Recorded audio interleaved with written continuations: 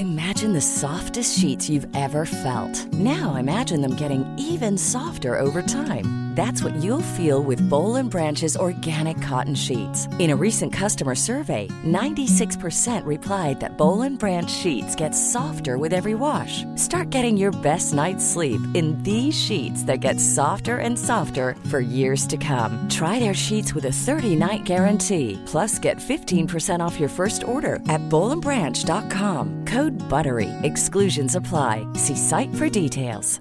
Ryan Reynolds here from Mint Mobile. With the price of just about everything going up during inflation, we thought we'd bring our prices down. So to help us, we brought in a reverse auctioneer, which is apparently a thing. Mint Mobile Unlimited Premium Wireless. How to get 30, 30, bit to get 30, bit to get 20, 20, 20, bit to get 20, 20, bit to get 15, 15, 15, 15, just $15 a month? Sold! Give it a try at mintmobile.com/switch. $45 up front for 3 months plus taxes and fees. Promo rate for new customers for limited time. Unlimited more than 40 gigabytes per month. Slows full terms at mintmobile.com.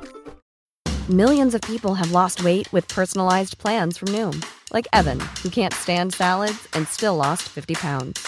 Salads generally for most people are the easy button, right? For me, that wasn't an option. I never really was a salad guy. That's just not who I am. But Noom worked for me. Get your personalized plan today at Noom.com. Real Noom user compensated to provide their story. In 4 weeks, the typical Noom user can expect to lose 1 to 2 pounds per week. Individual results may vary. I've never seen you more angry. I'm not going to let them do that. The ICJ did not issue a ceasefire order. It did not say that Israel needs to desist from undertaking its potential act of genocide. Why didn't it do it? Why did it fall short from mentioning a ceasefire? In terms of its compliance with the International Court of Justice order, is to stop targeting schools, stop targeting hospitals, stop targeting civilians, stop targeting residential buildings, reinstate food, water, and humanitarian aid. Since the judgment, I think in the order of 200 additional Gazans have been killed. So I made a prediction last time that somebody should trigger the Genocide Convention. I'll make another prediction now. What I'm finding is that as each day goes on, we're finding more and more evidence to support those complaints. That speed of action by Western states didn't seem to replicate the speed of action for an actual court ruling. They see Raza as something that needs to be destroyed. If you believe in something, right, and that's being ripped away from you from the people that tell you to believe in it.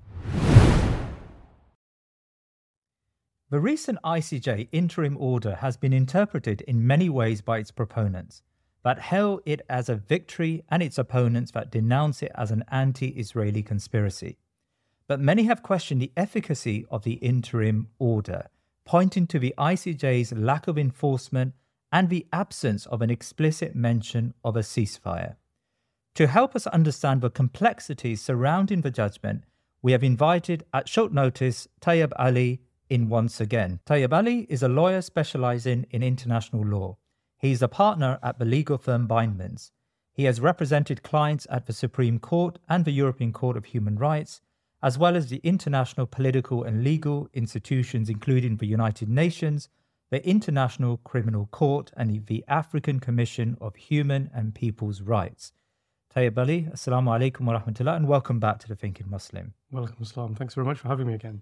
Well, Tayab, we are at a febrile time, I think, in international relations, and I think you're at the center in many ways of this discussion about the legalities surrounding Israel's actions in Gaza. Now, we've had a few days back this interim judgment or order from the ICJ. Can you just talk us through the basic conclusions of the ICJ? Yeah, I mean, we're at the last few days, right? So if you look, I just want to sort of give a bit of a preamble to this before I explain what happened at the International Court of Justice, because what I found in my own discussions about this and my own explanations about this is that the judgment, notwithstanding what it actually means, which we'll come to in a minute, has really polarized commentators. So you've got one group of people that are lauding this as a victory for South Africa and stating that everything that South Africa wanted, it got, and its triggering of the Genocide Convention was absolutely justified. And then you've got a completely different group of people who are stating that it's a complete victory for Israel and that everything Israel wanted, it got from this judgment, and it proves that South Africa as triggering of the Genocide Convention isn't right or proper. And within that, there is vitriol, there's clear hatred developing between two parties, some of it from some quite surprising quarters. And so you see, for example, you have the situation with UNRWA, and that's really relevant to this conversation, where the response, in essence, from Western states, and I'll say Western states, including Japan, in that group, is to suspend funding. Now, there's a couple of reasons why that may have happened, and some people may think it's because of the ICJ's decision making. Some people may think it could be something else, but we'll talk about that in a moment. And just to talk about what actually happened at the International Court of Justice. Yes. I want to go through that, but I have to be very careful, because it's almost as if you even read out the judgment word for word, verbatim, and some of that I'm going to do. I'm going to take the time to do that with you. Please. When you read out the judgment, you will have commentators who are in support of Israel just write the comments in your posts or your writing, liar, right? Just regardless of whether all you're doing is literally relaying what the judge has said in the ICJ. And I find that phenomenal. I find that really surprising. I also find that really dangerous. But in the meantime, what did the ICJ do? Okay, so first of all, let's just look at a bit of background here. South Africa triggered its obligations under the Genocide Convention. What South Africa viewed in its own as a duty for itself was that it had to do something about the situation in Gaza, the Israeli attack on Gaza after the 7th of October, because what it considered was happening, the allegation that it made, was that Israel was perpetrating acts which amounted to genocide. And I'm just going to read out, again, I said I'm going to be very specific in what I say. I'm going to read out what that means. So genocide means any of the following acts committed with intent to destroy in whole or in part a national, ethnical, racial, or religious group, such as killing members of the group, causing serious bodily or mental harm to members of the group, deliberately inflicting on the group conditions of life calculated to bring about its physical destruction in whole or in part, imposing measures intended to prevent births within the group, forcibly transferring children of the group to another group. So that, in essence, is what the allegation by South Africa to the ICJ was about Israel. Now, the way that the court talks about these is the Palestinians' right not to suffer those things. So when you're talking about the decision that it made and what was plausible and what was not plausible or what it thought, that's the way it encapsulates that. So the Palestinians have a right not to suffer these allegations or these acts under Article 2 of the Genocide Convention. And so what had to happen is that the South Africa lodged the complaint which interestingly, I think the day after we had our last discussion about this very topic, and we were imploring somebody to do something, and it happened almost so timely. But in this situation, the government of South Africa, their lawyers, triggered the Genocide Convention by submitting an application to the ICJ to determine whether or not the acts that Israel is perpetrating in Gaza were, in fact, acts of genocide. Now, there's a process that goes through that. That decision, that determination has not been made yet and won't be made for a year, maybe 2 years. That will happen after a full trial once both parties have provided evidence, one by South Africa of what they say and support their contention, and one by Israel responding to why that's not right. But in the meantime, what South Africa said to the ICJ was that we are really worried that the rights that we're trying to protect to the Palestinian people will be violated by Israel to a degree that when you make your judgment in a year or 2 years or 3 years' time, it won't make any difference because the genocide is happening now. The allegation of genocide is now. And if we don't do something right now, we will end up with a situation where it won't make any difference. So it'll be a historic thing and you can do something about it now. And in legal proceedings, when something like that happens, you can effectively apply for an injunction, provisional measures. And that's what happened, and that's what the decision was about last week. Now, I want to also explain what the court had to do to get to a position where it decided that it was going to issue provisional measures, because it did. Now, South Africa wanted a ceasefire. Let's just be clear about that. And it didn't get a ceasefire. We'll talk about what that means in a moment. So in order for the ICJ to accept a claim like the one that South Africa made, it has to go through a number of hurdles. The first thing it has to decide is whether it has jurisdiction to decide whether or not South Africa's allegations are something it's going to accept. And in order for the ICJ to do that, so what is the ICJ? The ICJ is the World Court. It's a court that arbitrates between states. There are other forums that this can happen, but this is a forum where you have a particular treaty, and that treaty is in dispute between two parties, so there has to be a disagreement, a dispute. So the first test for the ICJ was there actually a dispute between South Africa and Israel? South Africa stated that there was a dispute because they had accused Israel of genocide and asked them to stop behaving in that way. So Israel had claimed that that wasn't the case because they hadn't yet got to a situation where there was a dispute. They hadn't yet responded to this. What the ICJ decided was there was in fact a dispute. And so they accepted that this dispute was something that should be properly determined by the International Court of Justice. And the reason for that is because the Genocide Convention has within it that any state, any dispute within the convention should be determined by the ICJ, the World Court. Okay, so that's the first thing that it had to determine, and it determined that in South Africa's favor. The second thing that it had to determine was whether or not South Africa had standing to bring the claim. Now, interestingly enough, Israel did not object to this in any particular terms. So South Africa said, yes, we have standing to bring this claim because we are part of the Genocide Convention in the same way that Israel is. And so the International Court of Justice accepted the second test, which is that South Africa had standing to bring the case. And the third part, that's really the most important part in terms of what happened. Once you got through these two parts, and you remember I discussed that, the way that the court looks at the acts of genocide is in terms of the rights of the individuals to be protected from them.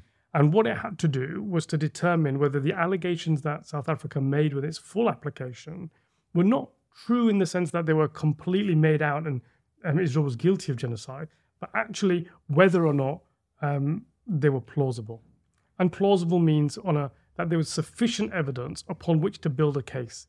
So if, for example, just as an example, if Israel had responded to South Africa's claim that they'd bombed one building on one occasion only, and let's say a person that had died in that was actually a militant, okay, they could quite easily bring a claim to say, well, this is a bit far-fetched, and this is not plausible that this is an act of genocide because it's a very limited situation.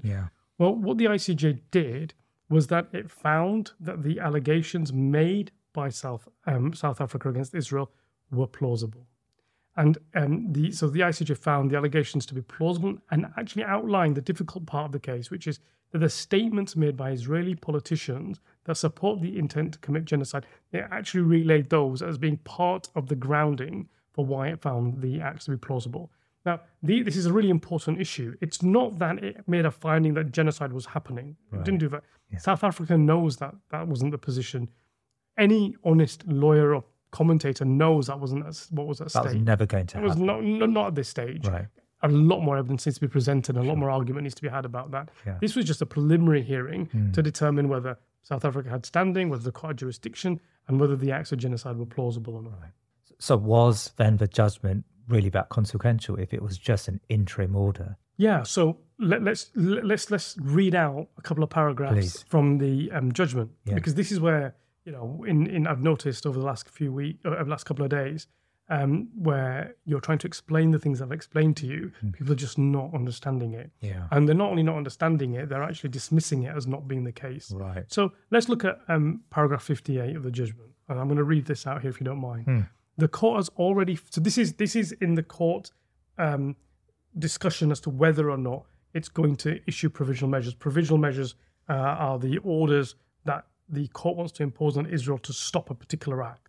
And in order to do that, let's just talk about how the court came to that position. So paragraph 58, the court has already found, and then it says bracket, see paragraph 54 above, that at least some of the rights asserted by South Africa under the Genocide Convention are plausible. Those rights to be protected from the definition of genocide that I read out in the beginning. Then let's go to paragraph 54 because it refers to paragraph 54. In the court's view, the facts and circumstances mentioned above are sufficient to conclude that at least some of the rights claimed by South Africa and for which it is seeking protection are plausible. This is the case with respect to the right of the Palestinians in Gaza to be protected from acts of genocide and related prohibited acts identified in Article 3, and the right of South Africa to seek Israel's compliance with the latter's obligations under the convention. It's quite straightforward. Yeah. Okay. I just want to fast forward to paragraph 78, because I think it's important to explain what is the substance underneath those discussions. So what rights are there that the ICJ found were plausible? And let's read out paragraph 78. And this is how the ICJ came to a decision that it needed to make provisional orders, and I'll come to that in a moment. The court considers that with regard to the situation described above, Israel must, in accordance with its obligations under the Genocide Convention in relation to Palestinians in Gaza, take all measures within its power to prevent the commission of all acts within the scope of Article 2 of this convention. In particular, A, killing members of the group, B, causing serious bodily or mental harm to members of the group, C, deliberately inflicting on the group conditions of life calculated to bring about its physical destruction in whole or in part, and D, imposing measures intended to prevent births within the group. The court recalls that these acts fall within the scope of Article 2 of the Convention when they are committed with the intent to destroy in whole or in part a group, such as, and Nego refers back to paragraph 44. So when you're looking at this, what the court is saying on South Africa's application is that we are going to issue provisional measures, orders, for you to restrict certain acts or do certain acts. And the reason we're going to do that is because if you continue to act in the way that you're currently acting, the harm that you're going to do to Palestinians will be irreparable. Okay? And so what it's saying is that there's a prima facie case. There is a case to suggest that that irreparable harm could constitute acts of genocide. It's plausible that they could constitute acts of genocide. And that's profound. And what the question you asked, which my very long-winded answer was for, but I think it's really important to be precise and to explain the judgment in detail. What is it enforceable? Is it not enforceable? Well, the other thing that Israel was ordered to do was to present a report in 1 month to the ICJ. So the ICJ could look to see whether or not what Israel is actually doing or not is amounting to compliance with its orders or not. And then the ICJ can, in its own right, refer this to Security Council, or somebody else, another state party could refer it to Security Council or the General Assembly for action if it finds that it's not, or even the ICJ could issue further, harsher provisional measures. But what does this mean? It means that when you're thinking about whether what Israel is doing on the ground and what impact that has for you as another state, or as a charity, or as a bank, or as any third party linked to Israel, including businesses, is you now have a court which is saying in no uncertain terms that the acts within Article 2 of the Genocide Convention, those matters that we wrote out and read out earlier on, are plausible in the terms of Israel's activity. So what does that mean for a state or anybody else supporting Israel in those activities? It could mean that they are complicit in those acts. And that's a really dangerous position for people to take in order to continue to do whatever acts they're doing. For example, providing financing if you're a bank, providing weaponry if you're a weapons company, providing moral, political support if you're a state. So let's look at some of the criticisms levied at the interim order or the provisional judgment that you've just mentioned there.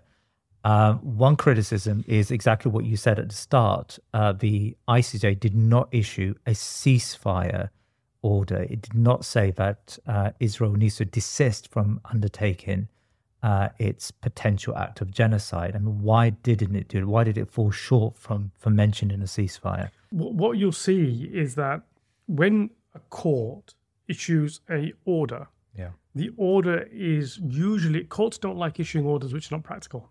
Okay, so when it's issuing an order with regards to these particular proceedings, the parties that are involved in this are Israel, number one, and South Africa, number two. So it can make orders that are binding on those two states. Okay, what it can't do is it can't make orders binding on Hamas or on the Palestinian people because they're not a state in the context of this battle. At least they're not a state in the context of party to these proceedings. So unless, for example, the registrant, Article 63, makes the Palestinian Authority, the State of Palestine, party to these proceedings, its orders are not binding on it.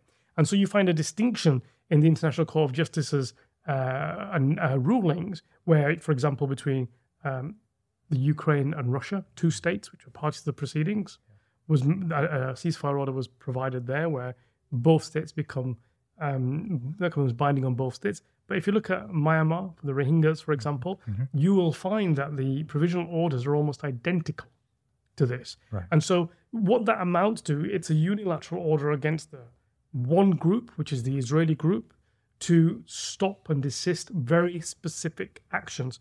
It doesn't quite amount to a ceasefire, but it amounts to almost that. I mean, what Israel now has to do in terms of its compliance with the International Court of Justice order is to stop targeting schools, stop targeting hospitals, stop targeting civilians, stop targeting residential buildings, reinstate food, water, and humanitarian aid. And that's a very specific one-sided issue there. Yeah. But it called on something with regards to Hamas as well. And the issue that it called on with regards to Hamas is very specific. It called on Hamas to release its hostages, or the militant groups that are holding them. And that's something that it can't enforce on Hamas or militant groups within the Palestinian territories because they're not parties to the proceedings. Yeah. But, of course, because keeping hostages is contrary to international law, the ICJ is able to make that call for them to release those hostages. So another criticism levied at the court is its lack of enforcement capabilities. Now, you've just suggested there that it can't enforce anything on Hamas, but of course, can it really confine the activities or bind the activities of Israel? I mean, since the announcement, since the judgment, I think in the order of 200 additional Gazans have been killed in this conflict. And further back, when we look at even the ceasefire pronouncement for Ukraine and Russia, I mean, nothing really happened. Both parties did not desist from undertaking the conflict. So in the absence of great powers who may back the court, is the court really that able to hold these warring parties to account? Well, you say with regards to Ukraine and Russia, nothing really happened, but a lot did happen. Because you have the international community issuing massive sanctions on Russia. Right. You have the International Criminal Court being emboldened to issue arrest warrants of Putin. Right. You have war crimes trials happening in the Ukraine with regards to allegations of war crimes by Russian actors in that region. But that's because the international community were ready to back that court up. So we'll come to that. Yeah. But so things did happen.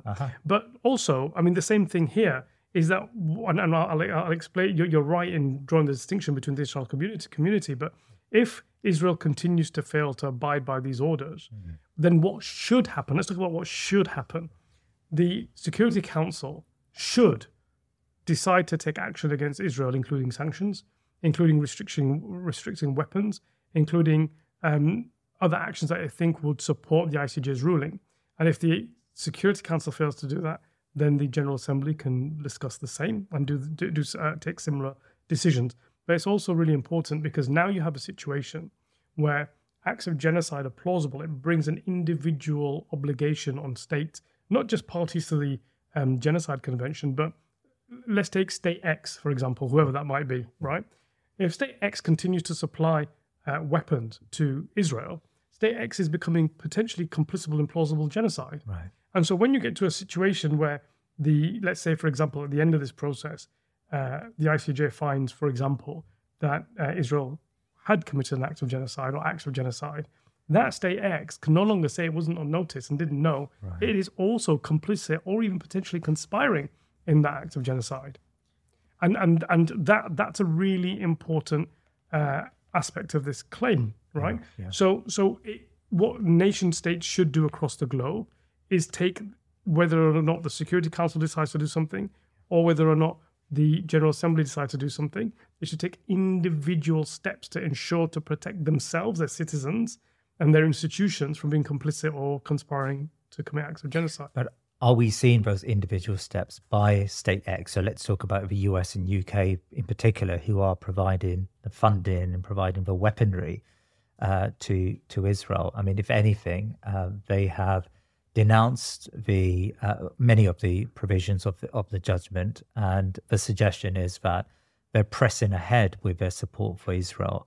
Doesn't that, in a sense, point to the lack of compliance, I suppose, to this judgment? So I made a prediction last time that somebody should trigger the Genocide Convention. I'll make another prediction now. Slightly informed prediction, actually. I'll be fair. It's not, I'm not looking into the future. What you'll see happen over the next coming days, weeks, months, is that third states, not South Africa, will start to join the case at the ICJ by intervening. That's what you'll see happen. Really? And so you'll see what's disappointing is that a number of Western states have kind of dismissed, including Britain and America, have dismissed the ICJ's rulings. Yeah, that's really dangerous. If you have the rule of law in a national domestic situation, and you allow your citizens to flout that, then you end up with having a breakdown not only in those rules but wider, because you're taking away the authority of the rules themselves and the law enforcement agencies that have a duty to enforce those rules. Right. So if you, for example, stop pulling people over, just something simple, stop pulling people over driving on the motorway when they're going 100 miles per hour, you take away all the speed cameras, you'll have a breakdown in law in the sense that people start driving 100, 120 miles per hour because there'll be no accountability for that. And what will happen then is that you'll have some serious consequences. There'll be serious accidents, people will die. Yeah. So even something as simple as that. So what you have is, whether you like it or not, you have police cars sitting on the side of the motorway with speed cameras, you have speed enforcement cameras all up and down the motorway, and you have enforcement of that. You have people being held accountable for that. And this is really important. What I'm seeing happen in Western states is effectively taking the speed cameras away. And so what you've got is not only are the speed cameras being taken away, but the Western states are giving people fast cars to drive in, right? And this is a fast track, a catalyst towards breakdown of rule of law and the rules-based order across the globe. Yeah. Because what you're going to have is you're going to have other states say, well, hang on a minute, right? I mean, let's just take Russia, for example, who's watching this, right? And we've had 2 years of war in the Ukraine, where the casualties are nothing like the casualties in Palestine over just 3 months. So do you think that Putin is sitting back thinking, oh my God, look how important this rules-based system is? Or is it thinking, actually, I can step it up a little bit? Because if I mirror what Israel is doing to Palestinians, I can point to the lack of accountability structures being put in place by the West and say, I'm just doing what they're doing. And and not just Russia. Other states might think about the same kind of thing. China and Taiwan, for example. Yeah. Tayab, correct me if I'm wrong, but my understanding is that the Genocide Convention has been incorporated into statute law across many of the Western states. I think even in Britain, there is an act of parliament that incorporates the Genocide Convention into statute law. So how plausible is it for lawyers in Britain to take the British government to court over its funding and over its arming of Israel? It's easy. In fact, it's to take them to court is easy. You're right. It's the International Criminal Court Act 2001, which creates, which criminalizes the act of genocide, crimes against humanity, and war crimes on a domestic basis. Right. So if you have actors here on the ground who are complicit or acting in some way as an accessory or even as a first-hand party in a war crime, then you can make a complaint to our Scotland Yard, to the War Crimes Investigation Unit. They will investigate that, and they will take a decision as to whether or not to proceed in prosecuting individual actors in that. Now, you know already that we've already lodged a complaint to Scotland Yard, which is currently being reviewed by them. But as what I'm finding is that as each day goes on, we're finding more and more evidence to support those complaints. And it's not just that. At the moment, we haven't put forward a complaint against United Kingdom officials and politicians for being complicit in the act of genocide. We are still investigating that. But just this simple act, for example, where the ICJ has explained in its ruling the catastrophic humanitarian situation on the ground in Gaza, and the United Kingdom then decides, along with the United States and a number of other Western countries, to withhold predetermined funding for UNRWA in the region, you could argue that that is potentially a primary act in the allegation of genocide, and as a conspiratorial act, because what you're saying there is that you know full well that the International Court of Justice has made a finding that there's plausible acts of genocide and a humanitarian crisis. By withdrawing this funding, you're accelerating that, the harm and the death on the ground in Gaza. Now, the only way that a Western state, the United Kingdom, to get around that, by notwithstanding that it's withheld funding, is to create very significant and urgent mechanisms to provide aid directly on the ground in Gaza. And I'll tell you something as well. It's a bit, I'm talking about the UNRWA situation. So what that means is that a number of states have decided that on the say-so of Israel, stating that some of the October 7th attackers worked for UNRWA. That they should withdraw funding for it because it could be participating or supporting terrorism. That speed of action by Western states didn't seem to replicate the speed of action for an actual court ruling with regards to potential plausible genocide in Israel. And you have to wonder what the motivation for that is. On the one hand, there has been a long record of Israelis wanting to dismantle and disrupt UNRWA in order to be able to progress its interests within the Palestinian territories. And so they see UNRWA as something that needs to be destroyed. There are politicians on record in the Knesset talking about this. So on the one hand, you could just simply argue that the action that the states have taken is just simply because Israel has made a credible allegation about UNRWA, and the states are just pursuing those allegations to prevent themselves being involved in terrorism. I'd find that more credible if they were mirroring that with a similar kind of approach towards Israel. But the fact that they're not makes it not credible.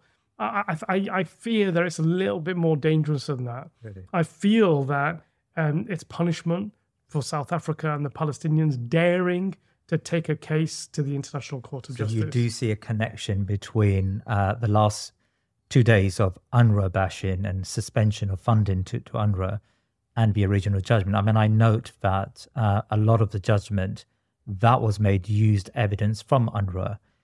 So is there a connection, do you think, between the two? I think what I'd say to you is that let's just look at, rather than me saying whether I think there's a connection or not, in my opinion, of course, people could just say it's a biased opinion. Let's just look at the evidence. On the one hand, it was a day after the ICJ ruling that Israel decided that suddenly it had evidence that UNRWA individuals were involved in October the 7th. It's an allegation, which is still under investigation, whereas the ICJ has made a finding. If the Western states that withdrew funding for UNRWA were also at the same time withdrawing funding for Israeli weapons, the Israeli war machine, I think I'd find it to be a proper, genuine concern. But when you continue to fund the plausible genocide state, and you defund the victims, the support for victims, I think you have to conclude in that situation that there is something nefarious happening here. And it feels almost like, yes, well, you can go to our rules-based international accountability system, but if you do, you're going to be punished for doing so. And that's fine, actually. It may well be that other states have to step up. It's just a continual breaking of that fabric we spoke about last time, where the rules that we all believed in, that we all thought were really important, and we thought were part of my job as a lawyer that I aspire to work and promote, actually they don't really mean that much to the West. And actually, the International Court of Justice was always, and the International Criminal Court, we'll talk about that in a moment, was always a tool to further imperialistic, colonialistic, or even region-based interests for the West. And now that it's being used in a way which is to protect the victim of that imperialistic train, if you like, right? That suddenly it's something that we can't trust and can't believe in. I mean, to hear the United States and the United Kingdom, along with these other states, to dismiss the International Court of Justice's rulings is just phenomenal for me. It's phenomenal, particularly where the president of the judge was an American judge. And, before this, and I know you said to me in the last interview that I was very optimistic, and I remain optimistic. Yes. Because we have to talk about the situation in Gaza in the context of the rule of law and the principles of justice. We have no other choice. Right. But in this position, I remain optimistic. I think that we have to continue to push. We have to continue to call for what's right. And states around the globe that have, to some degree, if they don't mind me saying so, shirked their responsibility so far, have to step up to the plate. They have to intervene in the International Court of Justice proceedings. They have to fund UNRWA. They have to support Palestinians in terms of the humanitarian aid that they need. Yeah. And this has to be immediate and urgent. There's never been a faster or easier way to start your weight loss journey than with PlushCare. PlushCare accepts most insurance plans and gives you online access to board-certified physicians who can prescribe FDA-approved weight loss medications like Wegovy and Zepbound for those who qualify. Take charge of your health and speak with a board-certified physician about a weight loss plan that's right for you. Get started today at plushcare.com/weight-loss. That's plushcare.com/weight-loss. plushcare.com/weight-loss. Millions of people have lost weight with personalized plans from Noom, like Evan, who can't stand salads and still lost 50 pounds. Salads generally for most people are the easy button, right? For me, that wasn't an option. I never really was a salad guy. That's just not who I am. But Noom worked for me. Get your personalized plan today at Noom.com. Real Noom user compensated to provide their story. In 4 weeks, the typical Noom user can expect to lose 1 to 2 pounds per week. Individual results may vary. I mean, we were always told by international lawyers that in occupied territories, countries like Israel do not have a right to self-defense. However, one interpretation I found very prominent in the Western press, especially in the American press, is that the ruling perversely enables or gave credibility that Israel had the right to self-defense. I mean, how valid is that interpretation of the ruling? So what the ICJ... I don't agree with that as a proposition. Okay. I don't think that what it does is it agrees with the Israel being allowed to do what it's been doing over the last few weeks, and it hasn't made any judgment as to whether or not what Israel is doing is self-defense or something else. Okay, so that's the final judgment. Right. If the final judgment is that what Israel was doing on the ground in Gaza is genocide, it would never be within the context of self-defense, right? It just wouldn't be. It would be paradoxical to be able to say, yes, okay, you have the right to self-defense, but what you did was genocide. It might say that you do have the right to defend yourself, but you took it so far that it ended up being enabling genocide or genocidal acts. Yes. And that's really important to think about in this context. I don't think that this... I mean, if you think about what the court of the ICJ actually ordered, the steps it ordered Israel to take in its provisional measures ruling is to almost stop its military action entirely. Right. So how Israel can continue to take the steps that it's been taking in any way, in the same way it has done for the last 3 months, is beyond me, because I don't think it can. Yeah. I think what you'll find is in 1 month's time, when Israel and the South Africa reports back to the International Court of Justice, you'll find that Israel may well be in a very difficult position. Just on that point, South Africa requested a week for them to report back, yet the ICJ extended that to a month. I mean, how do you interpret that? Is that a sign of the weakness? Because that has certainly come through in some of the commentary. No, I don't think it's a sign of weakness. I think it's a sign of practicality. Okay. I think if you think about, I think as a judge you're sitting there, it took them nearly a week to come to with just a provisional measures decision, right? So for Israel to, I think the problem that would have occurred is that Israel in 1 week's time would have said, yes, we've done all these things, but there would be no evidence to show that. I think what the court is expecting Israel to do, and other states, by the way, is to demonstrate the measures it's taken probably within the next few days, and then demonstrate that they've had an effect over the next 3 weeks. Because I think otherwise, there would have been no data for the ICJ to move to the next stage on. I mean, how true is... I read a tweet the other day, and that's probably my mistake, but I read a tweet the other day from an individual who said that the ICJ judgment allows Israel to continue its prosecution of this conflict, but to do it without targeting civilians. So it's almost like a red light, or green light rather, to Israel to continue its war machine. How true do you think that statement is?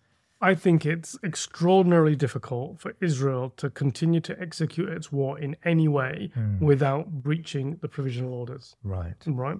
I think it would have to go back to a position where, for example, if the objective that Israel puts forward, which is that it wants to root out a terrorist organization within Gaza, it would have to be a restricted operation using special forces operatives against a relatively small group of individuals that it considers to be part of a terrorist group. And I'm right in saying then that the United States, I think it was a spokesman in the US, suggested that the claim of genocide has been unfounded. Well, that's ridiculous because this is just an interim judgment. And in fact, the judgment, if I'm right in saying from what you're suggesting there, it gives the plausible account that a genocide may be taking place. So this idea that somehow the interim judgment has made the claim of genocide unfounded, that's nonsense. Anybody who says that is either ill-informed or just disingenuous. Yeah. Right. They will, if you have the ability on a public platform to be able to talk about this, right, then you should know that an interim judgment isn't the final judgment. Now, you talked a bit about this. In fact, back to that point. So why doesn't the court respond to some of these claims or spin that comes out of Western capitals? Netanyahu has suggested that it's a semi-positive for him. In fact, he at one stage said, it proves that we are in the right when it comes to defending ourselves. The United States has said that claim about genocide is unfounded. The Brits have, in effect, said that the court's, judgment is unacceptable, treading over the rule of law. Why doesn't the court respond to any of that as a way of confirming all of what you've said as being the accurate interpretation of their judgment? Well, I mean, a court sits above that. Right. A court doesn't involve itself in a PR machine. It's published its judgment. You can read it. I think there's more of an issue for news agencies like the BBC, ITV, Channel 4 that haven't actually explained this properly to people, haven't aired it. I mean, the main news agencies in the UK as well as in other places didn't even air the South African claim, but aired fully the Israeli response to it. Yeah. So people are getting a one-sided view of this. But don't forget that in the ICJ's decision-making, it did comment on senior political actors in Israel that made what it considered to be potentially genocidal statements, right? And so what all these statements that are being made now are likely to be used by state parties to the proceedings, South Africa and or interveners, to demonstrate how these states have behaved despite the provisional orders. So I wouldn't expect them to be completely missing. I would expect them to be part of the proceedings in due course. So if, for example, a state party, as I expect might happen, by the way, triggers Article 63 of the International Court of Justice statute and puts on notice other states that it wants to make orders against, so in other words, states that may well be accused of being complicit in the proceedings, then you might find that these comments become very relevant. And so, for example, I could see a situation where a third state, if not South Africa, asks the registrar to bring on board the United States or the United Kingdom, and because of the things that the politicians in those states are saying, and about how they're dismissing this. Because in a way, if it's not a primary act of genocide potentially, because you're actually withdrawing aid from a position where people need that, then it could be a conspiracy or complicity in it. So could that happen, and could the response be another interim order? Yeah, exactly. So you could end up with further orders depending on those other states. So if, for example, if the United Kingdom became party to the proceedings and was continuing to supply weapons in a situation where the ICJ found that Israel was not responding to its original order, you might find the ICJ becoming, because the ICJ can only make an order on a party. So what it would do is, by its own volition, the registrar of the court can put the United Kingdom on notice and say, you're now part of these proceedings. What that means is if I tell you to do something, it's binding on you. That's really interesting. There was a section in the order that I read, and I didn't quite understand it. The risk of prejudice. What does that mean in terms of the protected rights under the convention, and how does that impact Israel's military campaign in the Gaza Strip? So the prejudice relates to if we go right back to Article 2 of the convention, the things that Israel is accused of doing, and you switch them around in terms of the way the court looks at them as the right. You have the right to be protected from those actions, right? Yeah. It's those rights. And so what the court was trying to determine was that if we do nothing, if we just allow Israel to carry on, if we do what that commentator that you were speaking about says, which is, give them the green light to do this, will that mean that there'll be a prejudice to the right of the apparent victims, right? And that's what it means. There's a risk of prejudice. And so in order to prevent or mitigate that risk of prejudice, the ICJ are going to issue provisional measures to prevent that from happening. That's what it means. It means otherwise the rights that you're trying to protect will be prejudiced beyond being able to be dealt with later on. And that, by the way, that, by the way, is the domain of the International Criminal Court. So the ICJ is to determine disputes between two countries, and the dispute here is genocide happening or not happening? So when the International Criminal Court is slightly different. What the International Criminal Court is an accountability and punishment structure. The job of the ICC is to say, we have sufficient evidence this war crime happened or this genocide happened, and we're going to hold people accountable for it and prosecute them. And so that's slightly different. Okay.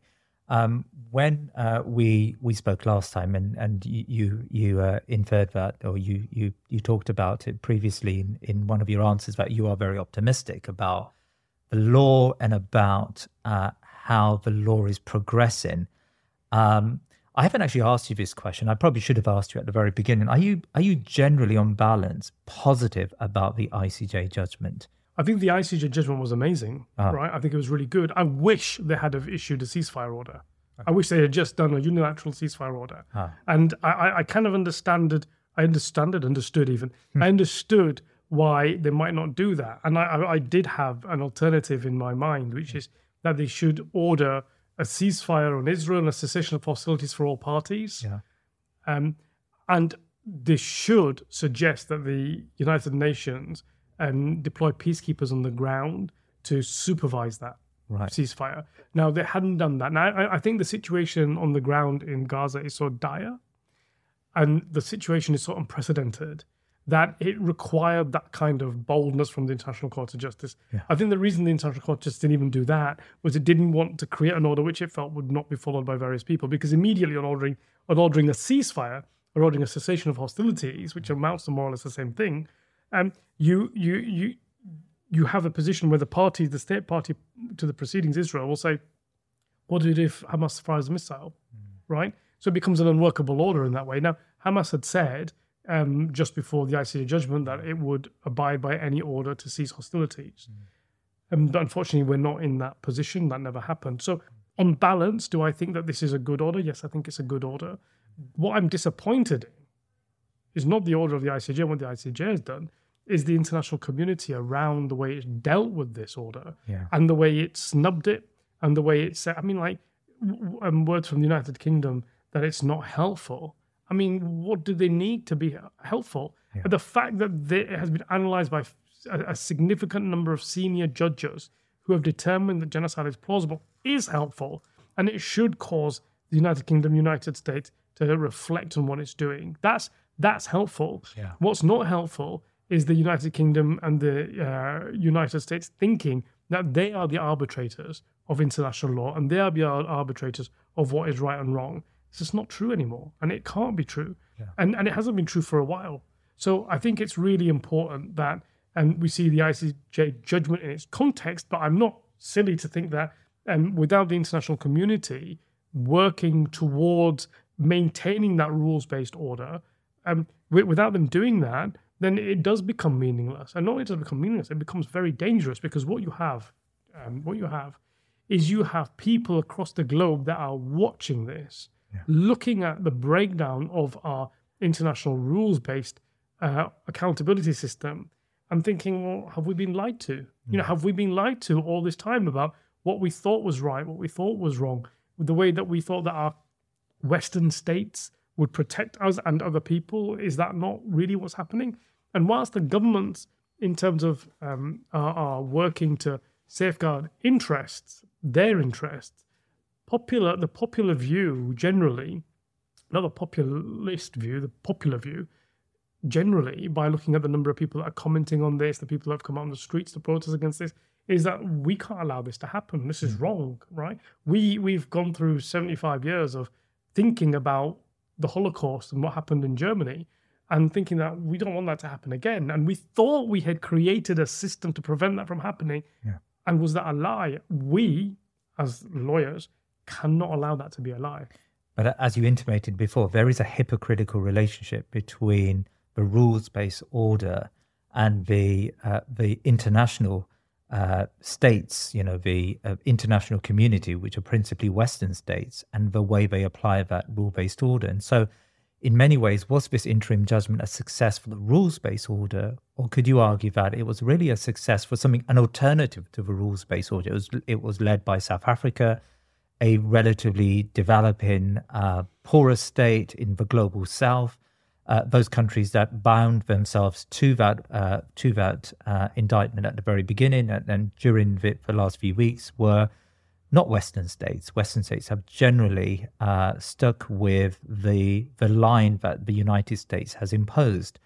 So in many ways, is this a victory for something other than the Western-based rules-based order? Yeah, I mean, the rules-based order is not the Western-based rules-based order. Right. The rules-based order is the rules-based order. Right. The states that have signed up to the UN Charter are not just Western states. The states that have signed up to the International Criminal Court are not just Western states.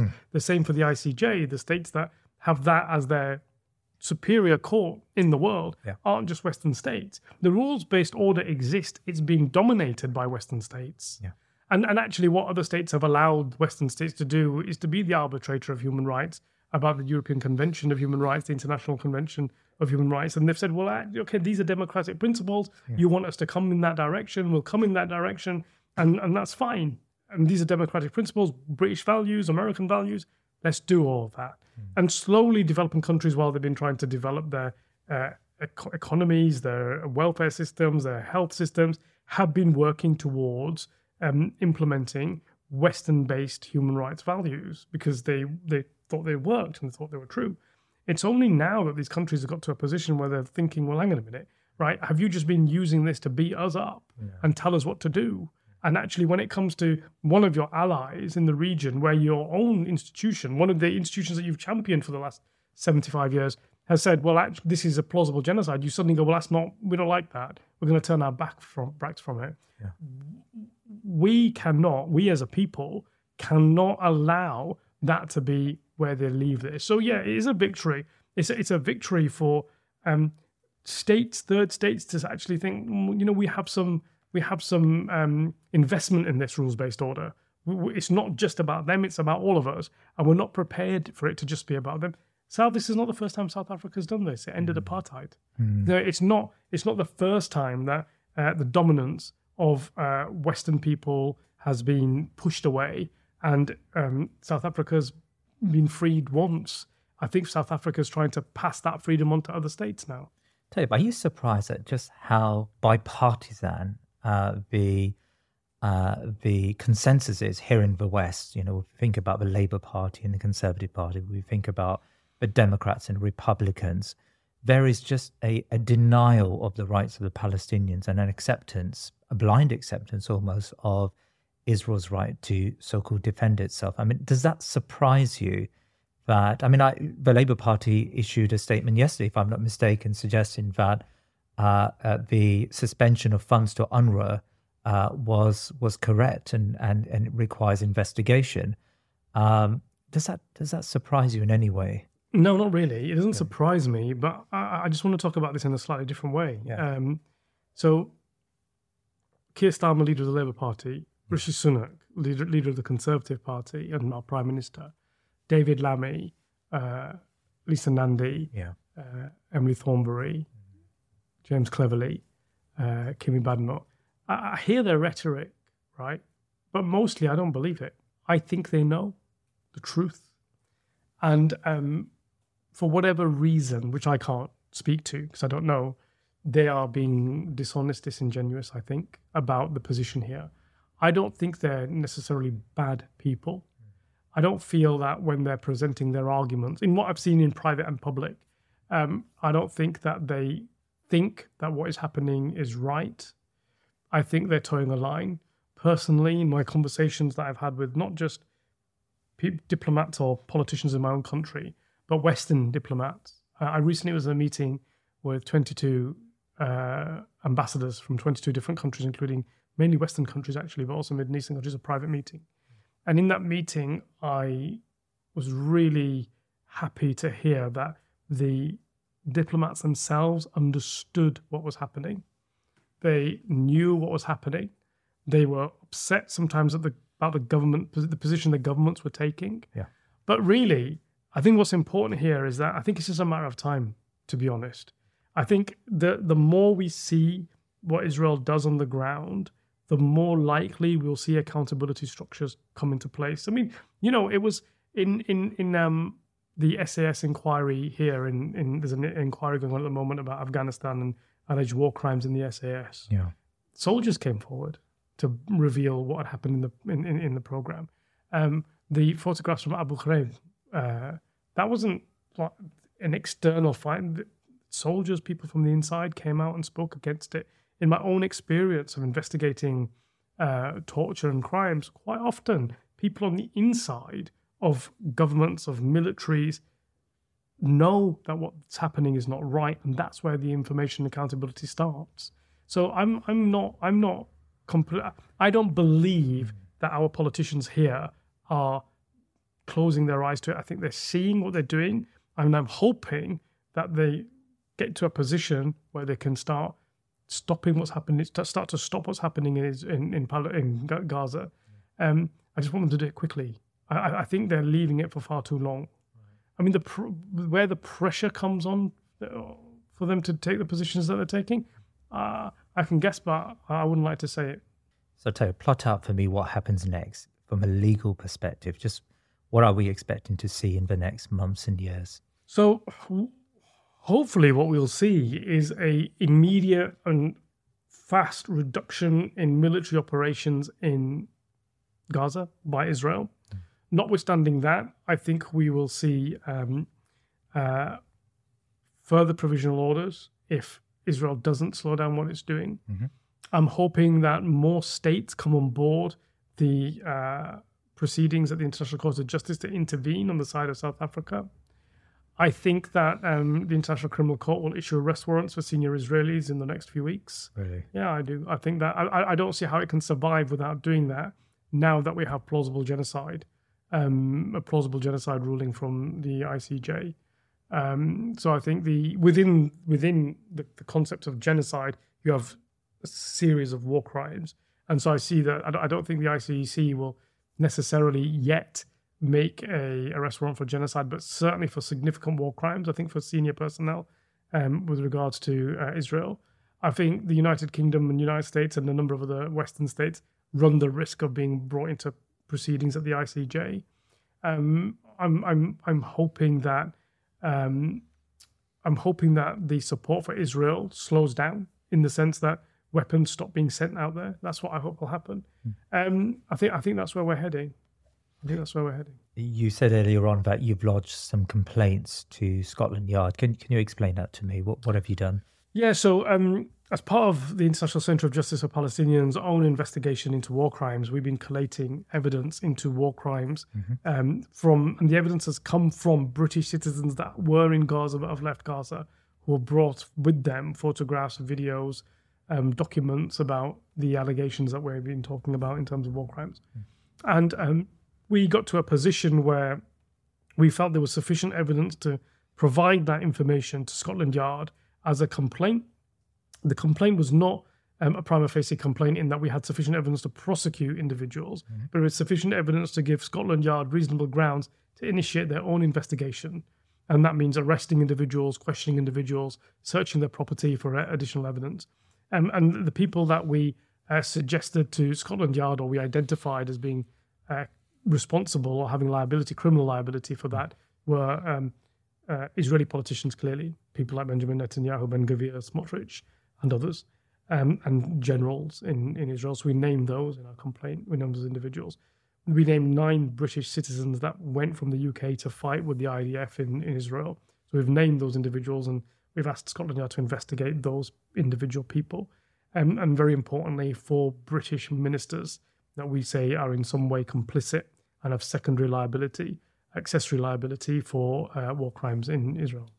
And in Gaza, sorry. And what's the process? When does Scotland Yard have to come back to you? So the process is fluid. It's not a case of where they'll come back and necessarily say, that's it, that's the end of it. Right. Because we are continuing our investigation. Right. And so as we continue our investigation, we're providing further and further evidence to Scotland Yard of the issues that we're raising.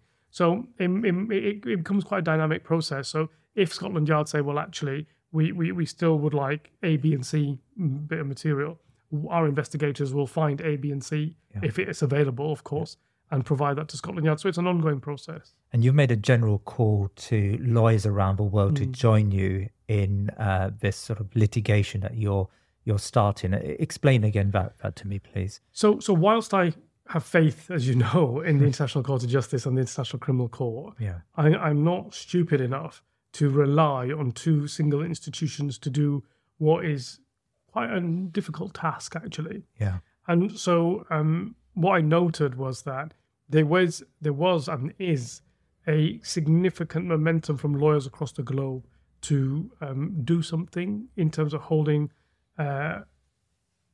alleged Israeli war criminals accountable.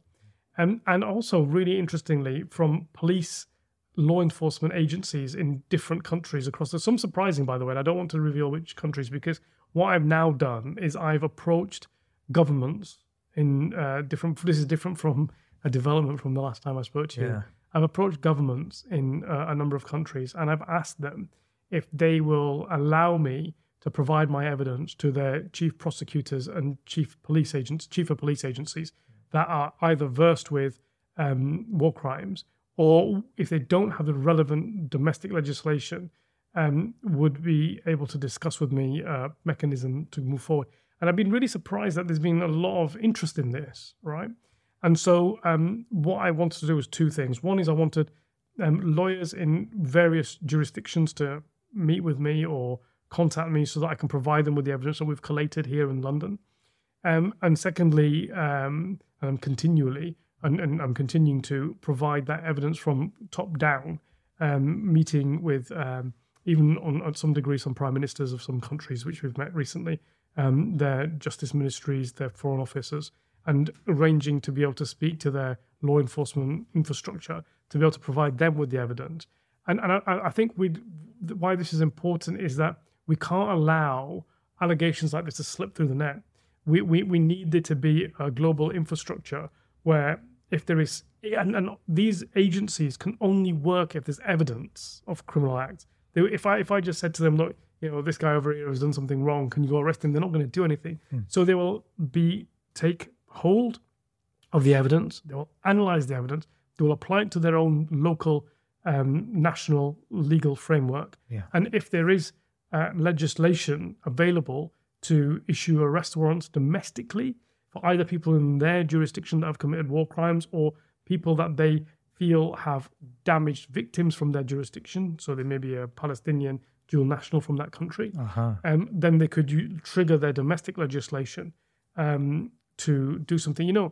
This is such a interesting track that one state in particular asked me to sit with their legal team, their prosecutorial team, and devise potentially changing the constitution and actually changing the legal code so that they could be enabled to prosecute war crimes.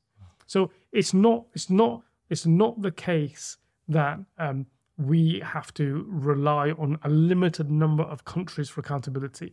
Listen, I'm a British trained lawyer in the United Kingdom. I'm a solicitor, an officer of the Court of England and Wales. I've been taught that my duty is to uphold the rule of law and the principles of justice. That doesn't mean for some people. That means for everybody. This is a fundamental principle for a British lawyer to have. It's a fundamental principle for lawyers across the globe. I don't believe any police officer, I don't believe any prosecutor ever got into their job to protect alleged war criminals. I don't believe that for a second. I think, and also in Israel, I don't believe that everybody, well, we know from the protests in Israel, Israelis themselves are becoming to some degree distraught about what's happening. Netanyahu's popularity has dropped through the floor. Domestically, he knows that his time's limited. I think he should learn quite quickly that internationally his time's limited too. There will be a structure of accountability. Tayab, I've known you for quite some time. Yeah. I think for over 25 years probably. I've never seen you more angry, Tayab. I mean, you're a calm lawyer, of course, well, yeah. But are you angry? Like, does what's happened, is the spin that's come out of the last couple of days, I mean, does that anger you, Tayab, as a normal citizen, a normal human being? Yeah, I mean, if you believe in something, yeah, right, and that's being ripped away from you from the people that tell you to believe in it, your own government, your own establishment, then that's going to anger you, right? And what's true here is not that it's being ripped away, they're destroying it. And for my part, I'm not going to let them do that. It's really important to me that the principles that we have that allow us to operate, that allow me to buy my shopping in Morrison's or Sainsbury's, that allow me to buy mobile phones, that allow me to drive my car, that allow me to walk down the street in safety, right? That allow Muslims to practice their religion in this country, that allow Jews to be safe in this country, because in large part we all are. I cannot be part of an infrastructure that tears away that fabric so that Muslims and Jews and Christians and Hindus and people of the minority groups have to fear that when they're targeted, there's no accountability for them. And I put it in a recent post, and you're right, I am angry about it.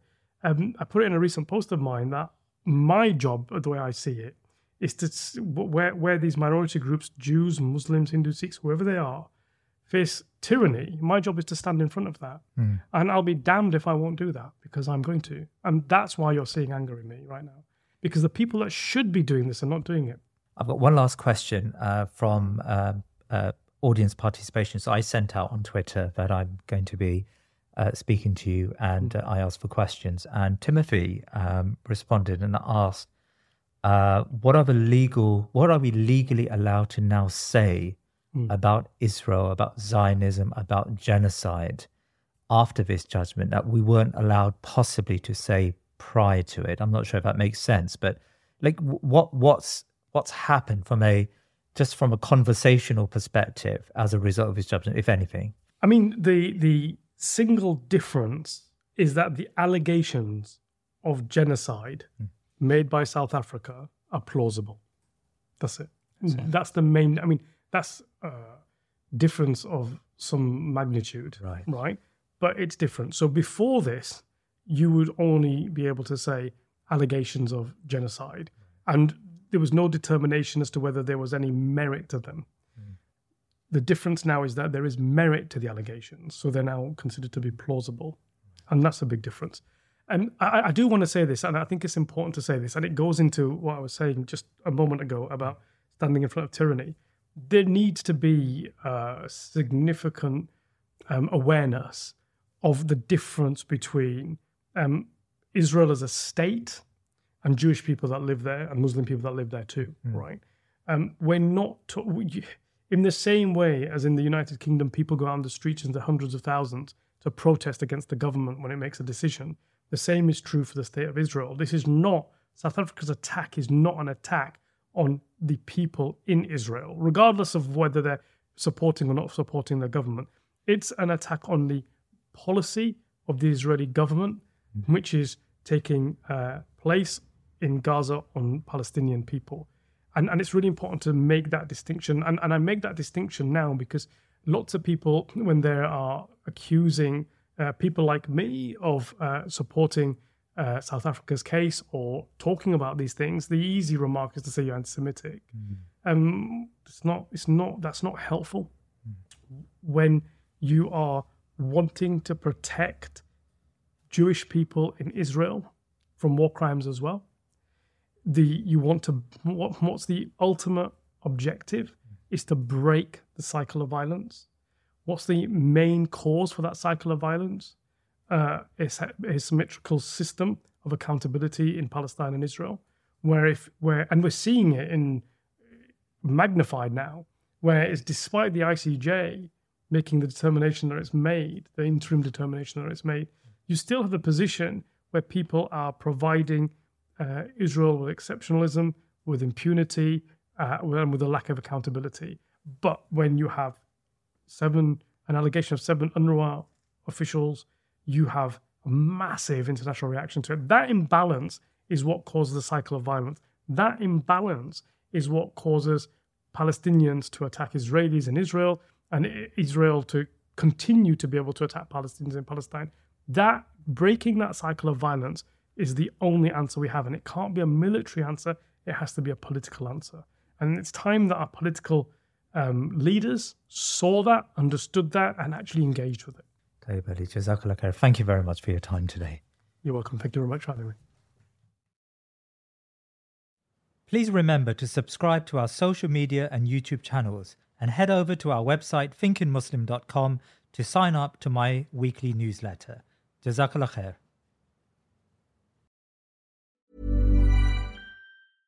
Imagine the softest sheets you've ever felt. Now imagine them getting even softer over time. That's what you'll feel with Boll & Branch's organic cotton sheets. In a recent customer survey, 96% replied that Boll & Branch sheets get softer with every wash. Start getting your best night's sleep in these sheets that get softer and softer for years to come. Try their sheets with a 30-night guarantee. Plus, get 15% off your first order at bollandbranch.com. Code BUTTERY. Exclusions apply. See site for details.